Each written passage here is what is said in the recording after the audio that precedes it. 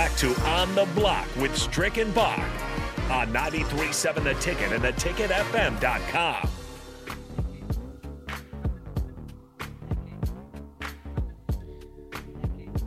Welcome back on the block on 93.7 The Ticket. I'm Jake Bachov, and he is Eric Strickland, and we'll do it every day for you weekdays here from 4 to 6 locally in Lincoln. I don't know what time it is where Strick's at. He's in a different time zone. He's like, where in the world is Carmen Sandiego?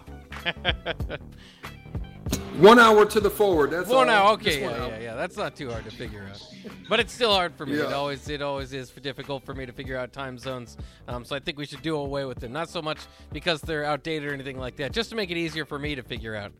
I figured out military time, which is also could be difficult at times too. But either way, let's bring in Steve Sipple of the Lincoln Journal-Star here on the Honda of Lincoln hotline. We'll start off with the hard stuff. No softballs here. What do you think about time zones, Sip? Bach and Strick. I'm thoroughly confused by them a lot of the time. They challenge. I don't know. This doesn't sound great to say, but they challenge me at times. So doing away with them, if I saw that news in the newspaper, I would read the story and I'd be happy. Yeah, it makes it harder to do the whole like 9 to 5 or kind of like categorize all those things across regions, but because it'd be different times we'd all be doing stuff, but it'd still make it a little bit simpler for us, I think, from time to time. I wanted to start off, of course, a lot of stuff to get to with the NFL playoffs being set and the Joe Burrow stuff, all that connection, but more so I want to start with the current team too, because over the weekend Jordan Riley entered the transfer portal, went off to Oregon, and it's not so much the loss of Jordan Riley, but when adding the fact that DeAndre Thomas and Damian Daniels were guys that maybe could have came back. To me, this defensive line goes from what I was saying before the break is that if I were to tell you the strength of the defense, I would have told you the front seven. At this point, I think I'll just go with linebackers because I don't know if I have a whole lot of trust in that defensive line, minus all those guys they lost this offseason so far. Well, yeah, it's a fluid conversation these days, and I know right now they're actively trying. They'll look in the portal for a lineman or linemen, for sure, offensive lineman or men, and a defensive lineman or men. That's why I never get too shook up anymore about any of this, because the transfer portal discussion will it'll spark up again after spring ball. During the spring, and then right after spring ball, there'll be another surge of players available, and you can go in and, if we're talking about replacing Jordan Riley, I mean, Jordan Riley wasn't going to be a major contributor at any point, I don't think. So I'm not. That one's not a concern. I've said that the D line is somewhat of a concern because they have taken hits. I mean, when you lose Stilley and Damian Daniels and DeAndre Thomas, now Jordan Riley, that's a big part of your room. So, yeah, they got to go into the portal. And then there's guys on the team that should be okay or better than okay. You expect Ty Robinson to be better than okay. You expect Casey Rogers to be better than okay. Nash Hutmacher's coming. We haven't seen much of Mosiah Newsome. Those are the sort of guys now that have to step up. Yeah, so Sip, quick shift to basketball, because definitely that was part of what I was going to ask you about. Which one of those linemen was going to be the one that you kind of had an eye on that would be able to, raise their bar, raise their level to be able to fill that void? But I digress. I'll step over. You watched the game on last against the Rutgers this past weekend, and part of what did you see that is a continuous thing that seems to be an ailment as to them overcoming and getting over the hump? What is it that you see is needed to be done, or what do they need to do in order to just finally get over the hump? Well, they're close, and one thing I've been saying about this team is if they're going to win, it's probably going to have to be a close win. They're going to have to win in a close game. And now, if you look at their close games, you will see a pattern. You're asking me for a pattern. I think you see a pattern where they don't make great situational decisions late in games. And the other thing that I suspected would be an issue and has been is what happens. Ron Harper Jr. steps up, makes a free throw before the timeout, then goes after the timeout, sinks his free throw, critical free throw, and then Nebraska misses its free throw. Kobe misses the first of three and puts him in an awkward position. Teams hit their free throws late. Nebraska doesn't. Teams run their situational stuff better than Nebraska. That's an issue for this team, because if they're going to win, it's probably going to have to be a close type of win. So they got a lot of issues, but I suspected that would be an issue, and it has. Sip, that's a great point, because I think I reached out on a text to DP last night, and one example of what you're talking about, situational. There's a thing what we call time, score, and situation, right? And I think there was a point where they secured a offensive rebound. They have the lead, and on two occasions, Bryce attacks the basket. When no, let's bring that out, run something, get something solid, a good shot, and take some of that time off the clock. And I think that's part of what you're talking about. Would I be correct? Yeah, it's absolutely part of what I'm talking about. Just the nature of the shots late in games. What they get from their offense versus what the opponent's getting. Facts. And coaches are making good adjustments. I thought Rutgers did a good job late in that game. They put a lot of, I'd say they doubled Bryce late in that game at times. It was clear what they were trying to do, take him out of the situation. And they did that at least once.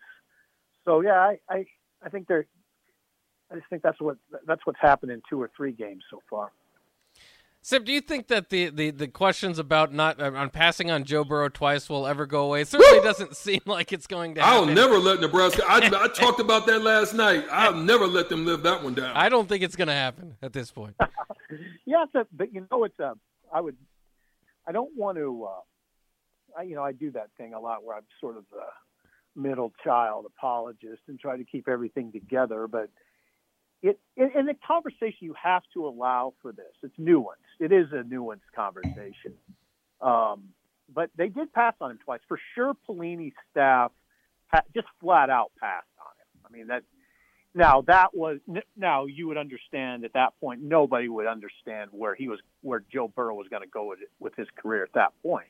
The other nuanced part of the conversation that I hope is being injected in this is not only Nebraska, but Urban Meyer.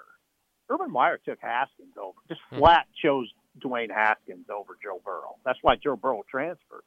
I mean, Urban Meyer, I wonder how much flack Urban Meyer gets. Doesn't feel like he gets a lot. But remember, he did choose Dwayne Haskins over Joe Burrow. And that's why Joe Burrow ended up transferring.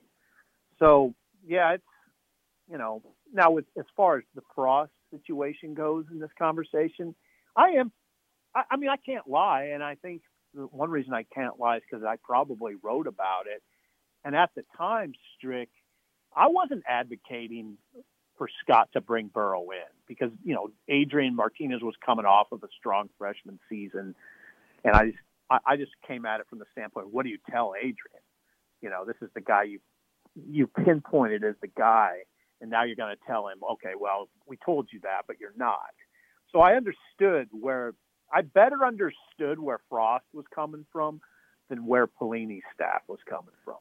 Do you think that there's like a lesson to be learned there in a long term, though? Maybe not like marrying yourself to a quarterback, whether it's a freshman phenom or any quarterback, especially in modern college football. I mean, Caleb Williams is still out there in the transfer portal. I think maybe more so than even back in those days. I know it's just a few years difference, but do you think that anybody can really marry themselves to a quarterback anymore? Oh, I think there's quarterbacks you can't marry yourself to. There's, like Fields comes to mind and the Heisman winner comes to mind, but I get what you're saying. I guess, is there a lesson? Just try to be wrong less often. And recruiting, I mean, if you listen, the best recruiters they hit about 500, right? Yeah. I mean, you're literally missing half the time. And I guess what you're kind of praying that you don't miss on a guy that goes on to win the Heisman and national championship with maybe the best offense ever, then goes on to become a phenomenal quarterback in the NFL, and the story just keeps popping up every time he does something. That would be the lesson. Don't let that happen. But it happened, and we never, we all have the benefit of hindsight here, right? I mean, we didn't know that was going to happen. And if he went to Nebraska, he ain't winning a national championship, and he ain't winning the Heisman, and he's not going to be a first-round draft pick, so he wouldn't even be playing for Cincinnati right now. He wouldn't be thrown to Jamar Chase. So I get it though. It's not going away. Yeah. Hey, Sip, check this out, man. Cook, did he hit over 500 with this acquisition of Caitlin Horde in the transfer portal out of Penn State? Did he win on that one?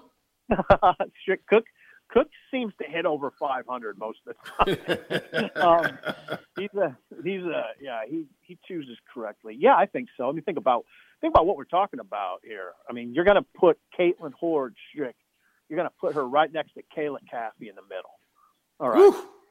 Yeah, think about that. I mean, John hit a home run here.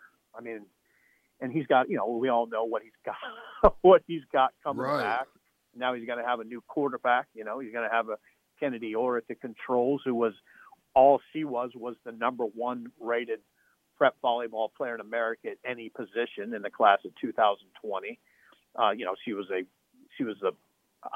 great in the World Championships. She was the MVP at the World Championships, under 19 World Championships. So yeah, I mean, John has it going, and John obviously is extremely motivated. Always extremely motivated, but there's a little extra juice now because the Final Four is in Omaha in 2022. Oof. So I think I might have to show up for that, Sip. Our name is on the block, Sip. So it's going to be, I think, a block party in the middle there for that Husker volleyball unit. On the block definitely is going to be something to be talking about when we come to that. Block, man. Right. You should have them on. Get Kayla. I mean, Kayla's in town. Kayla's around. She's a teacher. I've read all about that. It's fascinating. She wants to be a middle school, I think maybe an elementary school principal. So she's teaching. She'd probably be glad to come on. Yeah, we'll have to do that, especially once we get closer to volleyball season. One last question for you kind of before we let you go here, and it's just kind of an open-ended one, going back to the Bengals thing. I don't know how to feel as a Husker fan just watching that team overall. Obviously, cheering for Zach Taylor. I know you've written stories about kind of covering him in the past, and that's been incredible. But it's not just Zach Taylor. It's Brian Callahan, the son of Bill Callahan, the offensive coordinator. Troy Walters, who was an offensive coordinator here, now wide receivers coach. It's just kind of a weird mismatch of a lot of Husker failed tenures helping the Cincinnati Bengals to the Super Bowl, and I don't know what to make of it. Right. Now, I mean, here's one thing you could make of it. I think that Zach Taylor, you could look at him as sort of the gateway to cleansing those Callahan years. In fact, I was on another show and they suggested that, and it makes sense to me. Now, Zach, I wouldn't portray as a failure at Nebraska. He guided them, to the Big 12 championship game and, 9-5 record. He was the Big 12 Offensive Player of the Year. Brian Callahan he wasn't really a part of this here. Yeah, he's just Bill's son, though. Bill's quite a central figure in this whole thing. But I would say that Bill, I don't look at the Bill Callahan tenure the same as maybe I once did. Mm-hmm. Because of the failure since. I mean, Bill's tenure, like Bo's tenure, like Bo Pelini's tenure, looks much better right now, right? Because of the failures of the last two, the failings of the last two regimes. So I don't know. I wouldn't look at it negatively. Troy Walters, probably some guys are just better cut out for the pros. They get out of that recruiting world and they just get into a different sort of world. They thrive in that world. I wouldn't look at it necessarily in a negative light with any of us, especially Troy. I think maybe he just found a better situation for himself. And, I wouldn't look at it negatively, Bach. Yeah, I try not to, but naturally I lean that way. Just kind of get frustrated to see. I like to see former guys doing well, former Huskers with connections doing well. But when they all do it on the same team and make it to the Super Bowl, it kind of throws my mind for a spin. But in any case, he's Steve Sipple of the Lincoln Journal-Star and Early Break. Steve, thanks for joining us on the block today. Thank you for having me on the block. We'll do it again, okay, guys? All right. Sounds good. Right. There you go. Steve Sipple, once again, of the Lincoln Journal-Star. We'll take a break. When we come back, it's time for Shootout with Strick. Your chance to win $15 to Buffalo Wings and Rings. Strick's been working on his jump shot all weekend, so it's not going to be easy, but you got to call in 402-464-5685 on the Hot Enough Lincoln hotline for your chance to win $15 to Buffalo Wings and Rings. We'll do it next year on the block.